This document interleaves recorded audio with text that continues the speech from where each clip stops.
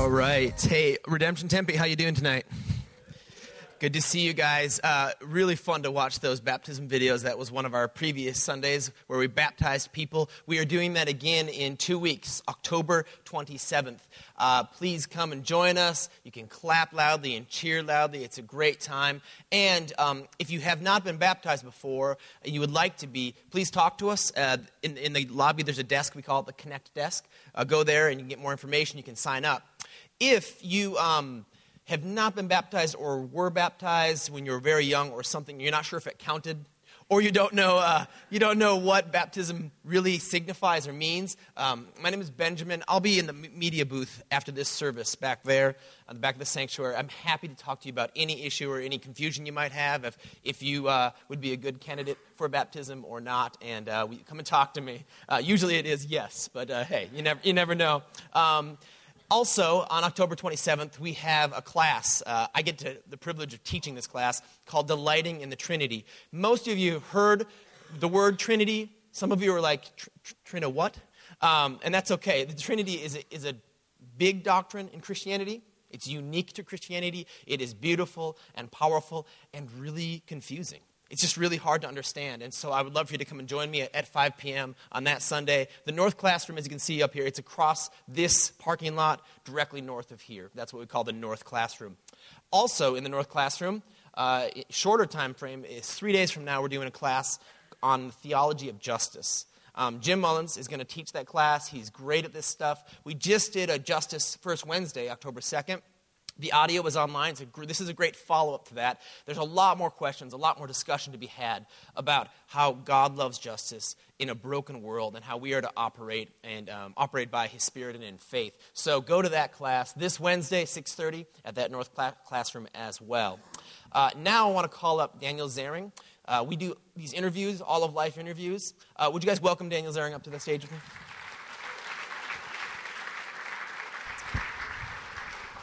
So, this interview is all of life is all for Jesus. We say that phrase a lot. We mean that every sphere of life, every moment, every effort, everything we do, everything we say, we want it to be all for Jesus, that it's all for His glory and all for our joy. That's what we mean by that. That includes work and vocation. It's a huge piece of all of our lives. So, Daniel, besides being a bass player and doing that quite well for us, that's a volunteer position, what do you do for a living? Yeah, I spent many years as a special education teacher and recently experienced a shift. I'm now a peer evaluator. So I work with a county organization that supports schools and districts in high-needs areas, mostly in central Phoenix, in implementing mandated evaluation systems. So I meet with teachers, I observe lessons, and then I provide feedback based on nationally recognized criteria. Basically what I do is I work with teacher practice and evidence to open up a dialogue in order to improve instruction so that all students can achieve at higher levels. So in the field of education, which you're in, you were a teacher for many years and now doing what you're doing, what you just said, you have a lot of influence, hands-on influence into people's lives. As a believer in Jesus, how do you glorify God in this job? How do you work for the good of your neighbor in this job?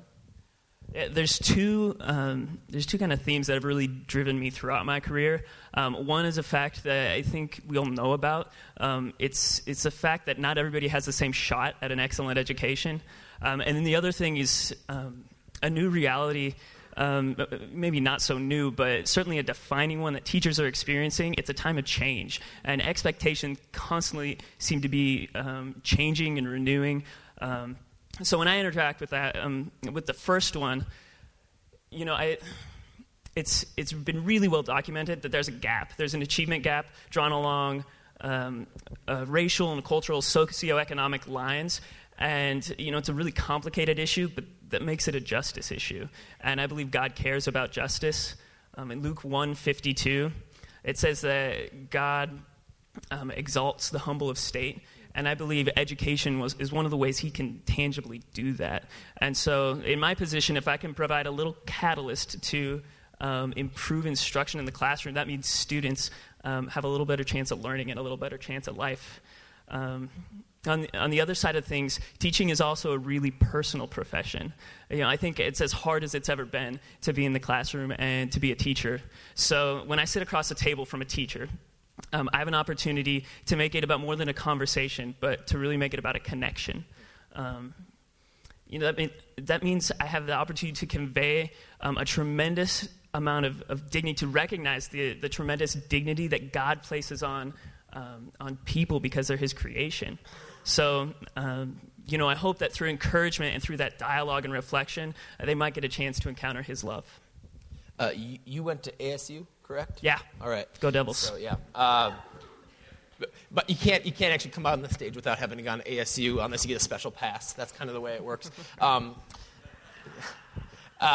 But with all the folks here who are at ASU or any other school and considering going into the field of education, usually as a teacher, but in whatever form, do you have any advice for those folks? Yeah, I think alongside making the experience of teaching a passion, make the art and the science of teaching a passion. It's about continuing to be a lifelong learner as you go into the classroom, because it's a huge learning curve. It can be discouraging, but with that attitude, there's a lot of room to grow and make just a tremendous difference. How can we pray for you and all of those in the field of education? Yeah. For teachers, first, pray for teachers, that they'd experience just comfort and support, and they'd have a steadfast passion for their students, that they'd be driven to love their students and pursue progress and learning for every student in a holistic sense. Pray for principals. I'm convinced it's one of the hardest positions out there to lead a school, and so that a principal's heart would burn for their teachers and burn for their students, and again, just persistence and steadfastness in the face of a lot of challenges. And I'd also encourage you to pray for educational innovators, that especially Christians in this field, we might pursue change that more accurately reflects God's design for the way humans flourish and grow. That's fantastic. Thank you for that word, too. That's a great way to think about prayer. I want to pray for you, and I want to pray for anyone here who is working in the field of education. Would you raise your hand if you're in education in any way, teacher or otherwise? All right, it's great. I love how many teachers and folks we have here. Let's pray for these guys. Father, we thank you so much that you are a creator of this world, that you love this world, that you created it good and very good. Lord, all truth is your truth. You are a God of knowledge, a God who wants us as your creatures to know things, know good things about you, all these things that reflect your glory and your grace. And Lord, you have put teachers in the way to do that in a massive way, very influential on people's lives.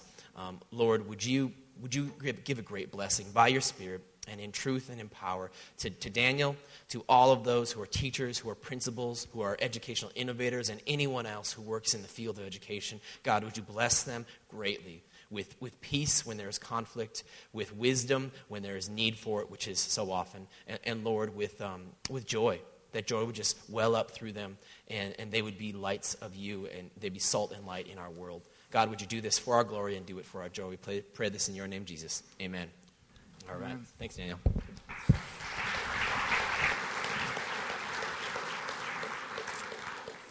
All right. Doing these all of life interviews is one of my favorite things. I love seeing people like Daniel who take seriously the fact that God sends them into places like education. And so as much as you pray for pastors and for people in need, pray for people in their vocations. To get started today, I got the privilege of leading us through Romans 6, verse 8 through 11. And so before we jump in, go ahead and take out your Bibles. If you don't have a Bible, go ahead and raise your hand, and we'll have somebody coming down the aisle who's able to give you one. And if you don't own a Bible, feel free to take that one. It's our gift to you.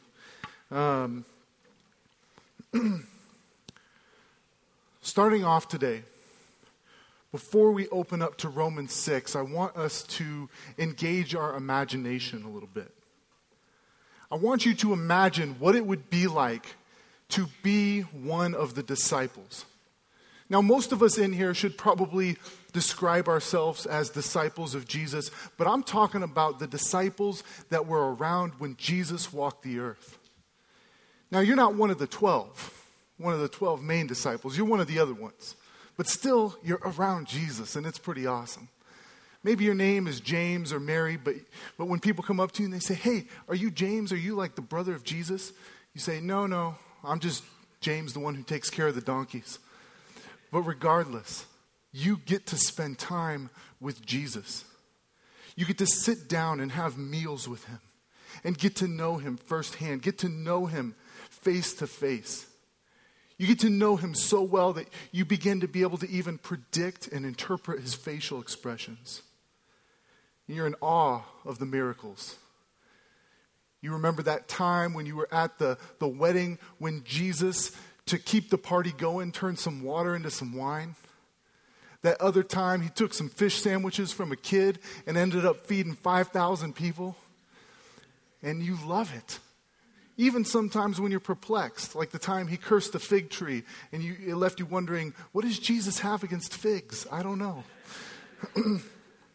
But you're amazed by him, his compassion, the way he moves towards the suffering, and even the sick that nobody will pay any attention to. Jesus puts his hands on them and cares for them and loves them and heals them. Rather than conferring with kings, he plays with children. He heals. He goes out of his way to love and bless his enemies, to love the other, even when it's not socially acceptable. Imagine how you would love his teaching and how you'd get so excited as you walk down the road, and anytime you see Jesus turn around, you know he's going to say something great. You know there's going to be some parable that's going to leave you perplexed, but you're going to be thinking about it for weeks. And you hang on his every word, because what Jesus has done is he's taken the scriptures that you had known your whole life, and he's opened them up to you and showed you the most beautiful kingdom that you can possibly imagine, and how the Messiah was coming. Imagine the joy that you would have when you're with the other disciples and all kinds of other people, that day of triumphal entry, when Jesus rode the donkey up on the hill and into Jerusalem. You were with them when you were throwing palm branches on the ground and yelling, Hosanna. And everybody was excited. We were excited because we knew that the Messiah was coming into Jerusalem to liberate his people. Now you can imagine how over the next few nights you'd just stay up in bed, laying in your bed, just pondering the good things that were to come with the Messiah. But then imagine, in the middle of the night, you hear something at your door, and someone breaks through the door, and they come into your bedroom, and it's your cousin, and they say, Jesus has been arrested. Jesus has been arrested. I don't know exactly what happened. Judas was there, Peter was there, somebody got their ear cut off, and I just don't know what's going on.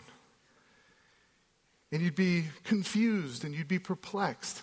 You remember Jesus saying something about that might happen, but you're hoping that your cousin has got it wrong. You're hoping that it's just a confusion. After all, there are many people in Jerusalem named Jesus. So you wake up in the morning nervous and hoping that what you will find is that it was all just a misunderstanding. But you walk outside and you can tell that the streets are buzzing. You can tell that scandal is happening in Jerusalem.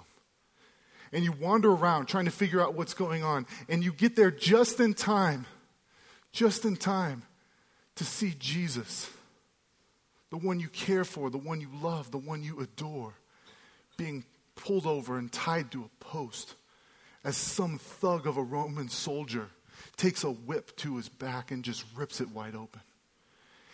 And you're mixed. You've got mixed emotions, because on one hand you feel rage, and on the other hand you feel compassion for Jesus. And you start praying and you start begging God to call down the angels to stop what's happening. But the angels never come. As a matter of fact, it gets worse. Roman soldiers, they mock him. They put on his clothes and they dance around and they pretend like they're kings, and then they hit him. They blindside him. And all the people maybe who have relatives that he's healed, that he's cared for, are mocking him and are gazing at him as his mostly naked body is walking down the street, carrying this cross that's leaving splinters in his back. And as he goes up the hill, you see the blood drops staining the ground. And you're concerned and you're horrified. And then you get to the top of the hill. You get to the top of the hill where you see the most horrendous thing you've ever seen. You see them drive nails into his hands and his feet and put a mocking crown of thorns on his head and beat it in with a stick. And you're horrified. And with every scream that Jesus yells out in anguish, your soul feels anguish and shatters like a piece of glass. You see a tree that's kind of far away, and you go lay down by that tree because you just can't even stand anymore. But it's still enough to keep Jesus in your eyesight. And you just curl up and you just lay there and you watch him die. And after he's finally dead and they take him down, you're distraught. You go back to your house and you lay on that same bed. Most of your time is spent crying. You can't eat anything and you really struggle to even sleep. You even feel a little bit of anger toward Jesus because you actually believed he was the Messiah. And you just don't know what to make of all of it. You're discouraged and distraught and devastated, and your world has lost its meaning. And then imagine, you hear a rustling at the door, and that same cousin bursts through, and he says, he's risen. Jesus has risen. The 12 disciples, they've seen him. Some of the women, they've seen him. And he bolts out the door. And at first you think your cousin is doing a horribly cruel joke. And then you think for a moment, maybe my cousin has lost his mind. So you run after your cousin. You go out the door and you chase him down. And when you finally see him stop, you realize that there are many familiar faces around. And you look around, and there's close to 500 followers of Jesus, all there. People just buzzing with anticipation. People excited. You can tell that there are little discussions going on. And you look over, and what do you see? You see Jesus in the room. He's risen. Where there had been wounds, there is now a restored body. And it's really him. And he's showing his wounds to people. And people are running towards him. And you look over to your cousin and you say, this is amazing. What could this mean? What could this mean for our lives, for everything? This changes everything. What could this mean? And that is the question that the church has been constantly asking for 2,000 years. As we take the death and the resurrection of Jesus and we look and we see all of the amazing implications of the cross and of the resurrection for our world and for our lives. And that's essentially what Paul is doing in Romans. This big, robust theological book is about the death and the resurrection of Jesus and the implications for our lives. And so as we approach it, let's be very sure that we're not approaching the death and the resurrection of Jesus as dry theological concepts, but as real historic events that happened that change everything, that are beautiful, and that have implications for every aspect of our life. And so the section that we're going to focus on today is Romans chapter 6. Really, I'm going to focus on verses 8 through 11. But 8 through 11 are a part of a bigger argument that we find in verses 1 through 14. And essentially, the question that Paul is asking is found in verse 1. It says, should we keep sinning so that grace may abound? Essentially, that's Paul's question. In other words, if if our sin shows how gracious God is, shouldn't we just sin like crazy and then God will be seen as so gracious? And we've talked about this in previous weeks, but essentially Paul's answer is no. We have been fundamentally changed through union with Christ. See, not only did Jesus die on the cross, and not only did he emerge from the grave, but somehow, for those of us who have faith in Christ, we were spiritually present in the cross and in the resurrection. We are bound to Christ. And his death on the cross was the end. It was the death of our old life. And the resurrection, his resurrection, we emerge with him with newness of life. And we find this primarily in all over the place, but in Romans 6, verse 5, which I believe is sort of the thesis statement of this section, the key sort of phrase that Paul's arguing for. And it says this: "For if we have been united with him in a death like his, we shall certainly be united with him in a resurrection like his." Essentially, this is saying that what happened to Jesus physically happened to us spiritually. As he died physically, our old life died with him. And as he was resurrected to newness of life, we have a new spiritual life that's resurrected as well. And there are several implications and realities that I just want to address. The first one, the first reality of our union with Christ, is that our old sinful selves have died with Christ on the cross. Now, Ricardo talked about this last week, so I won't spend a ton of time, but I just want to note a few things. First of all, Paul makes a very big deal about this point. He actually says it in 4 different ways within a few different verses. Verse 2, he says that we died to sin. Verse 3 and 4, he says that we were baptized into the death of Christ. Verse 6, he says that our old self was crucified with him. And in verse 8, he says that we have died with Christ. And anytime you see repetition in Scripture, typically it's trying to show emphasis. Now, anyone who's been around or has, toddler children knows that repetition can often equal emphasis. Yesterday, I was asked by my daughter no less than 400 times to go to the library.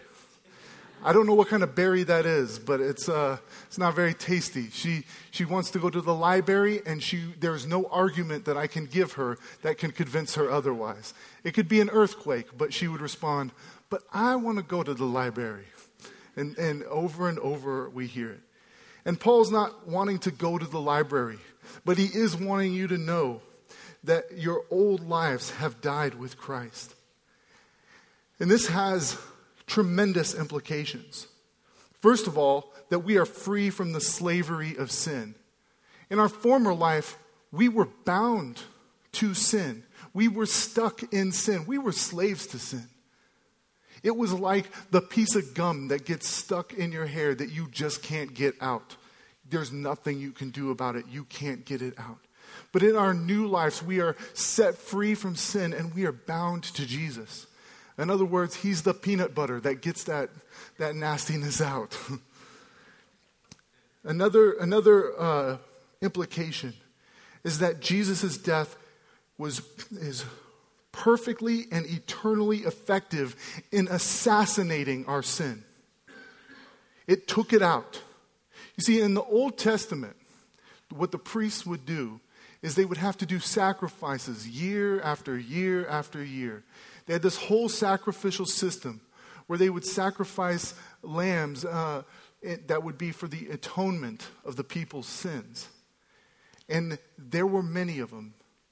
I've lived in Turkey for 3 years. I've been to a lot of Muslim countries. And let me tell you, when they do sacrifices in the streets, it can be wild. You literally have blood running down the gutters because so many animals get sacrificed. But what this passage is saying is that Jesus doesn't need to die for us year after year after year. But his death was perfectly effective. It was perfectly effective with the one shot, the one moment that he went to the cross. We see this in Romans 6, 9 through 10. You can go ahead and read it with me. It says, "We know that Christ, being raised from the dead, will never die again. Death no longer has dominion over him. For the death he died to sin once for all, but the life he lives to God." We see in this passage that Jesus, for a short time, put himself under the dominion of death for us. Not because he was weak, but because we were weak. Not because he was sinful, but because we were sinful. And he died, and death had dominion over him for a moment. But in his resurrection, the death he died to sin. Once for all. For us. But the life he now lives, he lives to God. The one movement to deal with sin was perfectly effective on the cross. He doesn't need to die year after year for us. But his cross deals with our sins, past, present, and future. It reminds me of when I grew up in the Boys and Girls Club. In the Boys and Girls Club, we love the Boys and Girls Club, but the Boys and Girls Club was always trying to shake us down for some money. They were. So when we played in the Boys and Girls Club League, they had this little raffle at halftime. And you could buy a raffle ticket, you'd put your name on it, and it was like $3. And if you won the raffle at halftime, you got to take a half-court shot. You got 3 opportunities, and if you took the half-court shot and you made it, you'd get half the money in the pot. Now, half the money. Boys and Girls Club had to keep some for themselves. So the Boys and Girls Club was great, by the way. So we had this thing, and nobody ever made it. Nobody. So Boys and Girls Club was getting rich. But there was one guy on our basketball team. His name was DJ. DJ wasn't the greatest basketball player. Probably because he spent all of his time practicing one shot. And that was the half-court shot. Now, anytime the coach even looked the other way, DJ would sprint to half-court and just throw up a half-court shot. He tried all the different styles of half-court shot. He did a granny, but he always practiced the half-court shot. And then one game, sure enough, they drew his name from the hat. Frankly, I think he was buying like 30 tickets every time. But we knew when they called his name that DJ was made for such a time as this.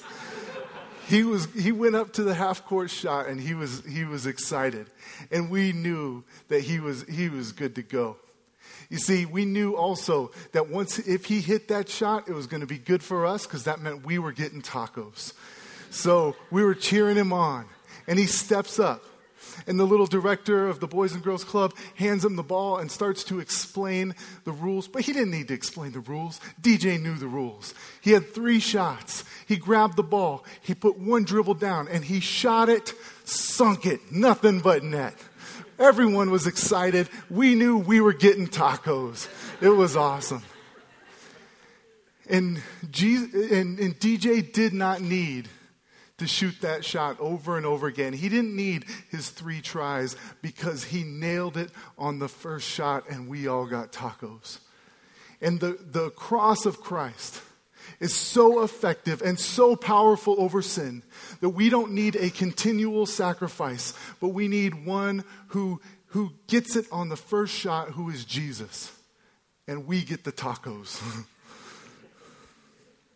This leads us to the discussion of the next reality of our union with Christ, that we are united to Jesus in his resurrected life. Going back to the theme verse, we see that it's not just the death of Christ that we're connected to, but also his life, his resurrection. So in verse 5, let me read it again. For if we have been united with him in a death like his, we shall certainly be united with him in a resurrection like his. And this corresponds to verse 11, which gives some of the so what to our lives. It says, so you must also consider yourselves dead to sin and alive to God in Christ Jesus. See, being united to Christ makes us new people who don't merely run from sin, but run toward God. It doesn't just mean that our old life is dead, but it means that we have a new life. New actual life. We're not like zombies who are kind of dead and kind of alive, but we are people who are fully alive because of the good news. We are people who are not merely sin avoiders, but God lovers. And in present evangelicalism, we can sometimes lose the resurrection. For example, let me give you just an example of a gospel explanation. You might hear someone say, you've sinned, and therefore you're alienated from God, and Jesus died on the cross for your sins, and so if you believe in him, you will have eternal life. You will get to be in heaven forever. Now, at first, that sounds pretty good. But the problem is this. There's no mention of the resurrection. And oftentimes, this is our understanding of the gospel. Our understanding of the gospel can be void of the resurrection. And let me say this. If you are lacking either the cross or the resurrection in your understanding of the gospel, you're not getting the whole gospel. The resurrection is vitally important. Not just so we can be people who avoid sin, although that's important, but so that we can live newness of life, so that we can be alive toward God and participate in a resurrected life. So what does this look like? Let me give you a picture. Let me explain a little bit of what it could look like. Well, first of all, as the Holy Spirit breathes new life into us and we're risen with Christ, we get new minds. These minds constantly dwell on the inexpressible majesty of God's character, daydreaming about his brilliant acts within history to rescue and redeem and restore this unraveling world. These new minds aren't stuck in the clouds. They're not pie in the sky. But what we've done is we've replaced our thoughts of worry and self-centeredness, and we've thrust them outward to gaze at God's world and to see the stunning beauty of creation found in the faithfulness in mathematics, the grandeur of the Grand Canyon, the mystery of music, and the splendor of science, finding that the source of all of this beauty and function is our sovereign God. And these new minds are not trapped in cycles of self-aggrandizement and self-obsession, but they look to others. We don't spend time plotting our own game or gain, but we scheme for the good of others, for the flourishing of others, for the love of our neighbor, and we actually might be caught daydreaming and planning about blessing others. What does it mean to be alive to God? It means that we have new eyes. These eyes are nearsighted, seeing that God is always present with us. And they are farsighted, seeing the big picture that God is going to take out of the broken shards of this world and make a beautiful mosaic. These eyes always see the least of these: the poor, the sick, the disabled, the hungry, and the devastated. Seeing them not merely as projects, but people with dignity, wonderfully made in the image of God. These eyes glance away from temptation and gaze at the glory of Jesus. What does it mean to be alive to God? It means that we have new hands. These hands were meant to be lifted high in worship to God and extended out as we extend friendship and reconciliation even to enemies. These hands are well worn from innumerable hours of scrubbing and soothing and strengthening and serving others. These new hands push against the effects of the fall, break the bonds of injustice, and point the world to the one who had his hands pierced on their behalf. What does it mean to be alive to God? It means that we have new hearts. These new hearts are healed of the arrhythmia of sin. and are in sync with the heartbeat of God, to love what he loves, to hate what he hates, to weep with those who weep, and rejoice with those who overflow with gladness toward God. Each beat of his heart finds more joy and satisfaction in Christ than can be found in 1,000 birthday parties and the roar of a celebration of 1,000,000 Super Bowls, even if it was the Cardinals beating the 49ers. What does it mean to be alive to God? It means that we have new feet. Feet that know whether we stand on the high mountain or the high rise, we are standing on holy ground. Because we stand before a God who declares every inch of the world as his, and he's made it good. These feet run from sin and sprint towards God and are beautified by the good news to carry us to every corner of the globe, to tell the world of the King who washed our feet and washed our hearts. What does it mean to be alive to God? It means that we have a new mouth. A mouth that speaks truth and blessing and thanksgiving instead of gossip and slander. And we honor people with genuine words of appreciation. These mouths become a voice for the voiceless, an instrument announcing the wonderful works of the Lord.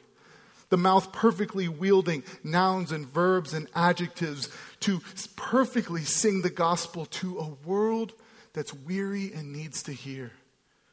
And with this mouth, our voices are caught up in the songs of heaven that we read in Revelation 7:12, where it says, blessing and glory and wisdom and thanksgiving and honor and power and might be to our God forever and ever.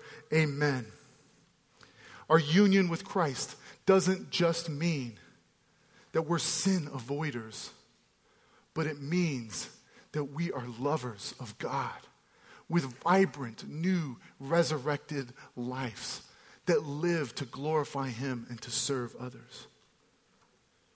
Now, you may be thinking that you want to be like that, but you don't feel like that. You don't feel like that's you. And in one sense, I think that it's okay to think that. It's probably right to think that. Because the person that I'm really describing is Jesus. He's the only one who's fully like that. But what this passage is saying is that our lives are connected to the life of Jesus through the resurrection. And that we genuinely do have newness of life through something unique about the resurrection. Now, various commentators, I was reading different commentators throughout the week, and some commentators would say that this passage is actually referring to the future resurrection. The future resurrection of believers when Jesus will return and we'll be resurrected. We'll have new bodies. We won't sin anymore. We won't struggle anymore. We'll see Jesus perfectly as he is. And things will be made right and be made new. And some commentators say that. Some commentators say, no, the resurrection that it's talking about in this passage is actually Jesus' resurrection and our union with it. Well, I think that both are affirmed in Scripture. For example, the future resurrection, we can find that in 1 Corinthians 15, 51 and 52. It says, behold, I tell you a mystery. We shall not all sleep, but we shall be changed in a moment, in the twinkling of an eye, at the last trumpet. For the trumpet will sound, and the dead will be raised imperishable, and we shall be changed.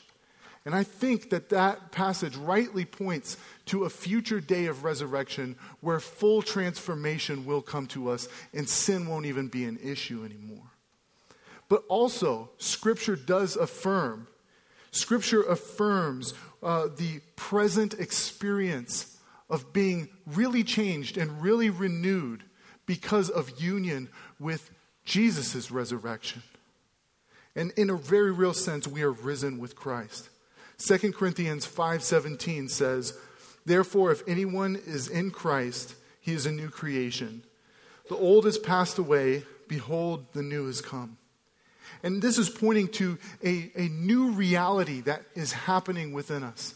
a real newness, a new creation that happens even here and now as believers and that's connected with the resurrection of Christ.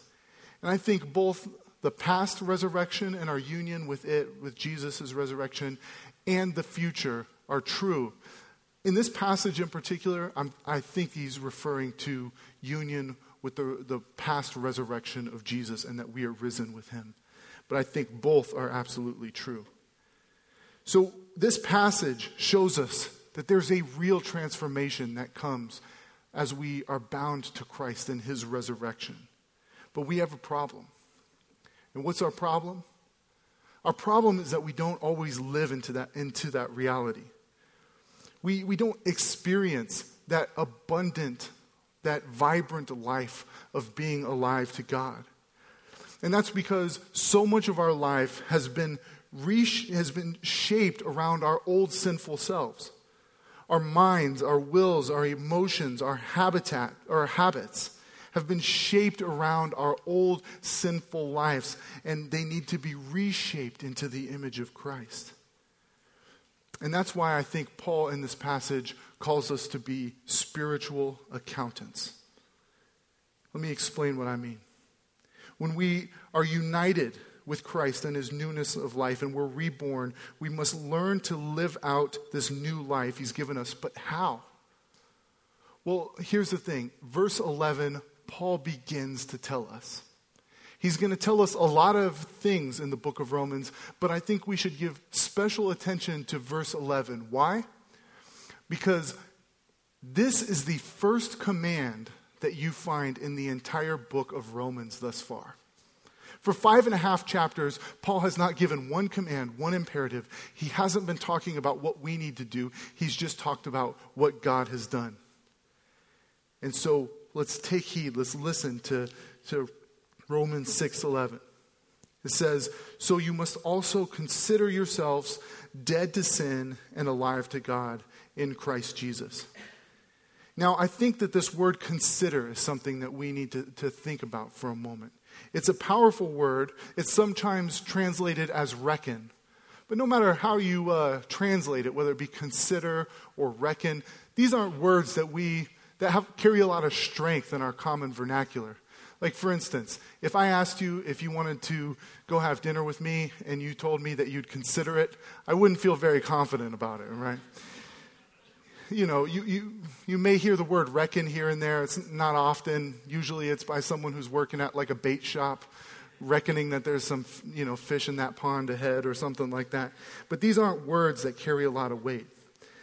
But the word that's being used here is an important word that is filled with meaning. It's the word logizomai. I think that's how you pronounce it, but you don't know Greek and neither do I, so not much accountability. Unless Benjamin gets me, but, he's a nice guy. Here's what the word means. It's the word from which we get the English word of logic.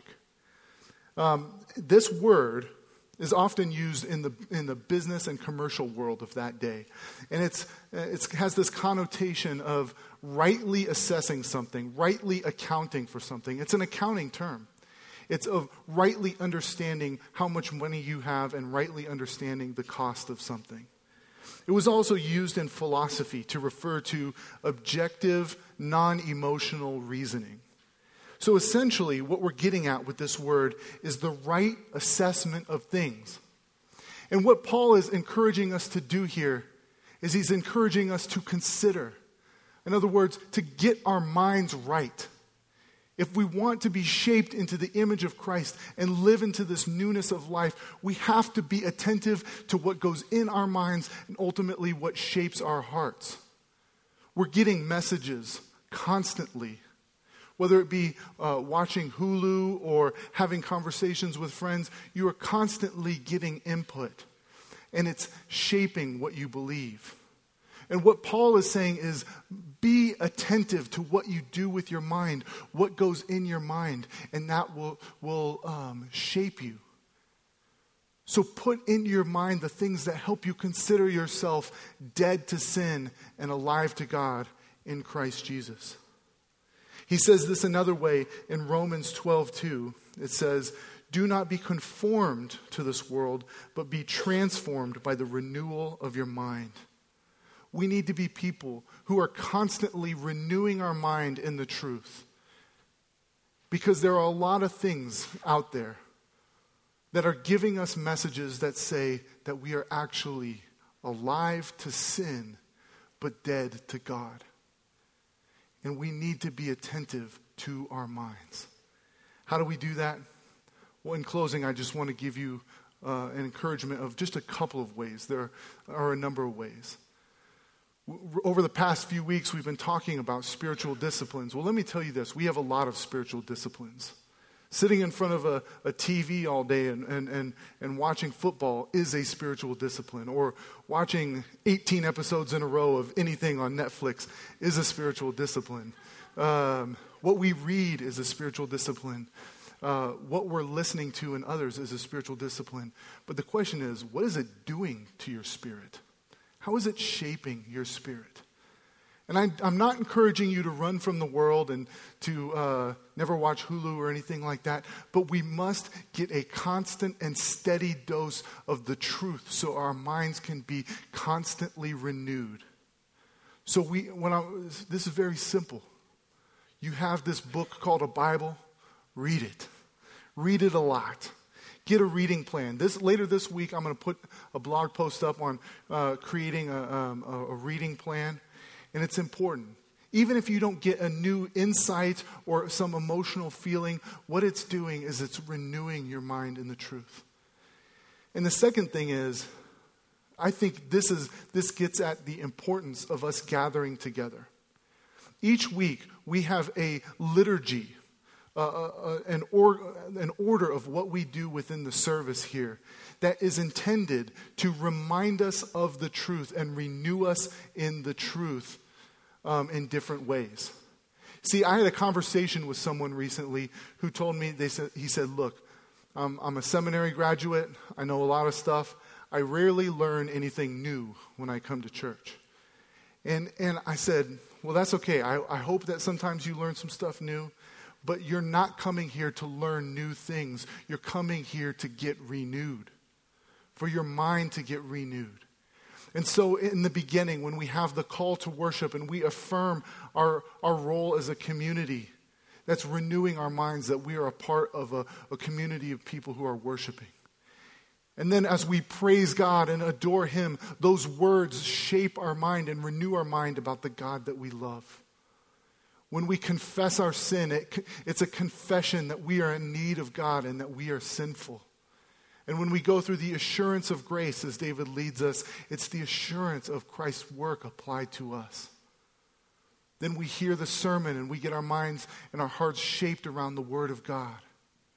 Then we come forward and take communion, and we literally taste the gospel when we taste the bread and the wine, and with our taste buds affirm the reality of the death and the resurrection of Jesus and what it means for us. And then we sing and celebrate some more, and then finally someone like Jason comes up and raises their hand and says a benediction and sends us out, and it's a reaffirmation of the truth that as the Father sent Jesus, Jesus sends us out in the world. And it's not fancy, and it's not all that creative, but the constant repetition of being reshaped and renewed has powerful impact over time to shape us more and more into the image of Jesus, to convince our hearts that we are dead to sin, but we are alive to God because of a very real Jesus who did some very real things in His death and in His resurrection. Let's pray.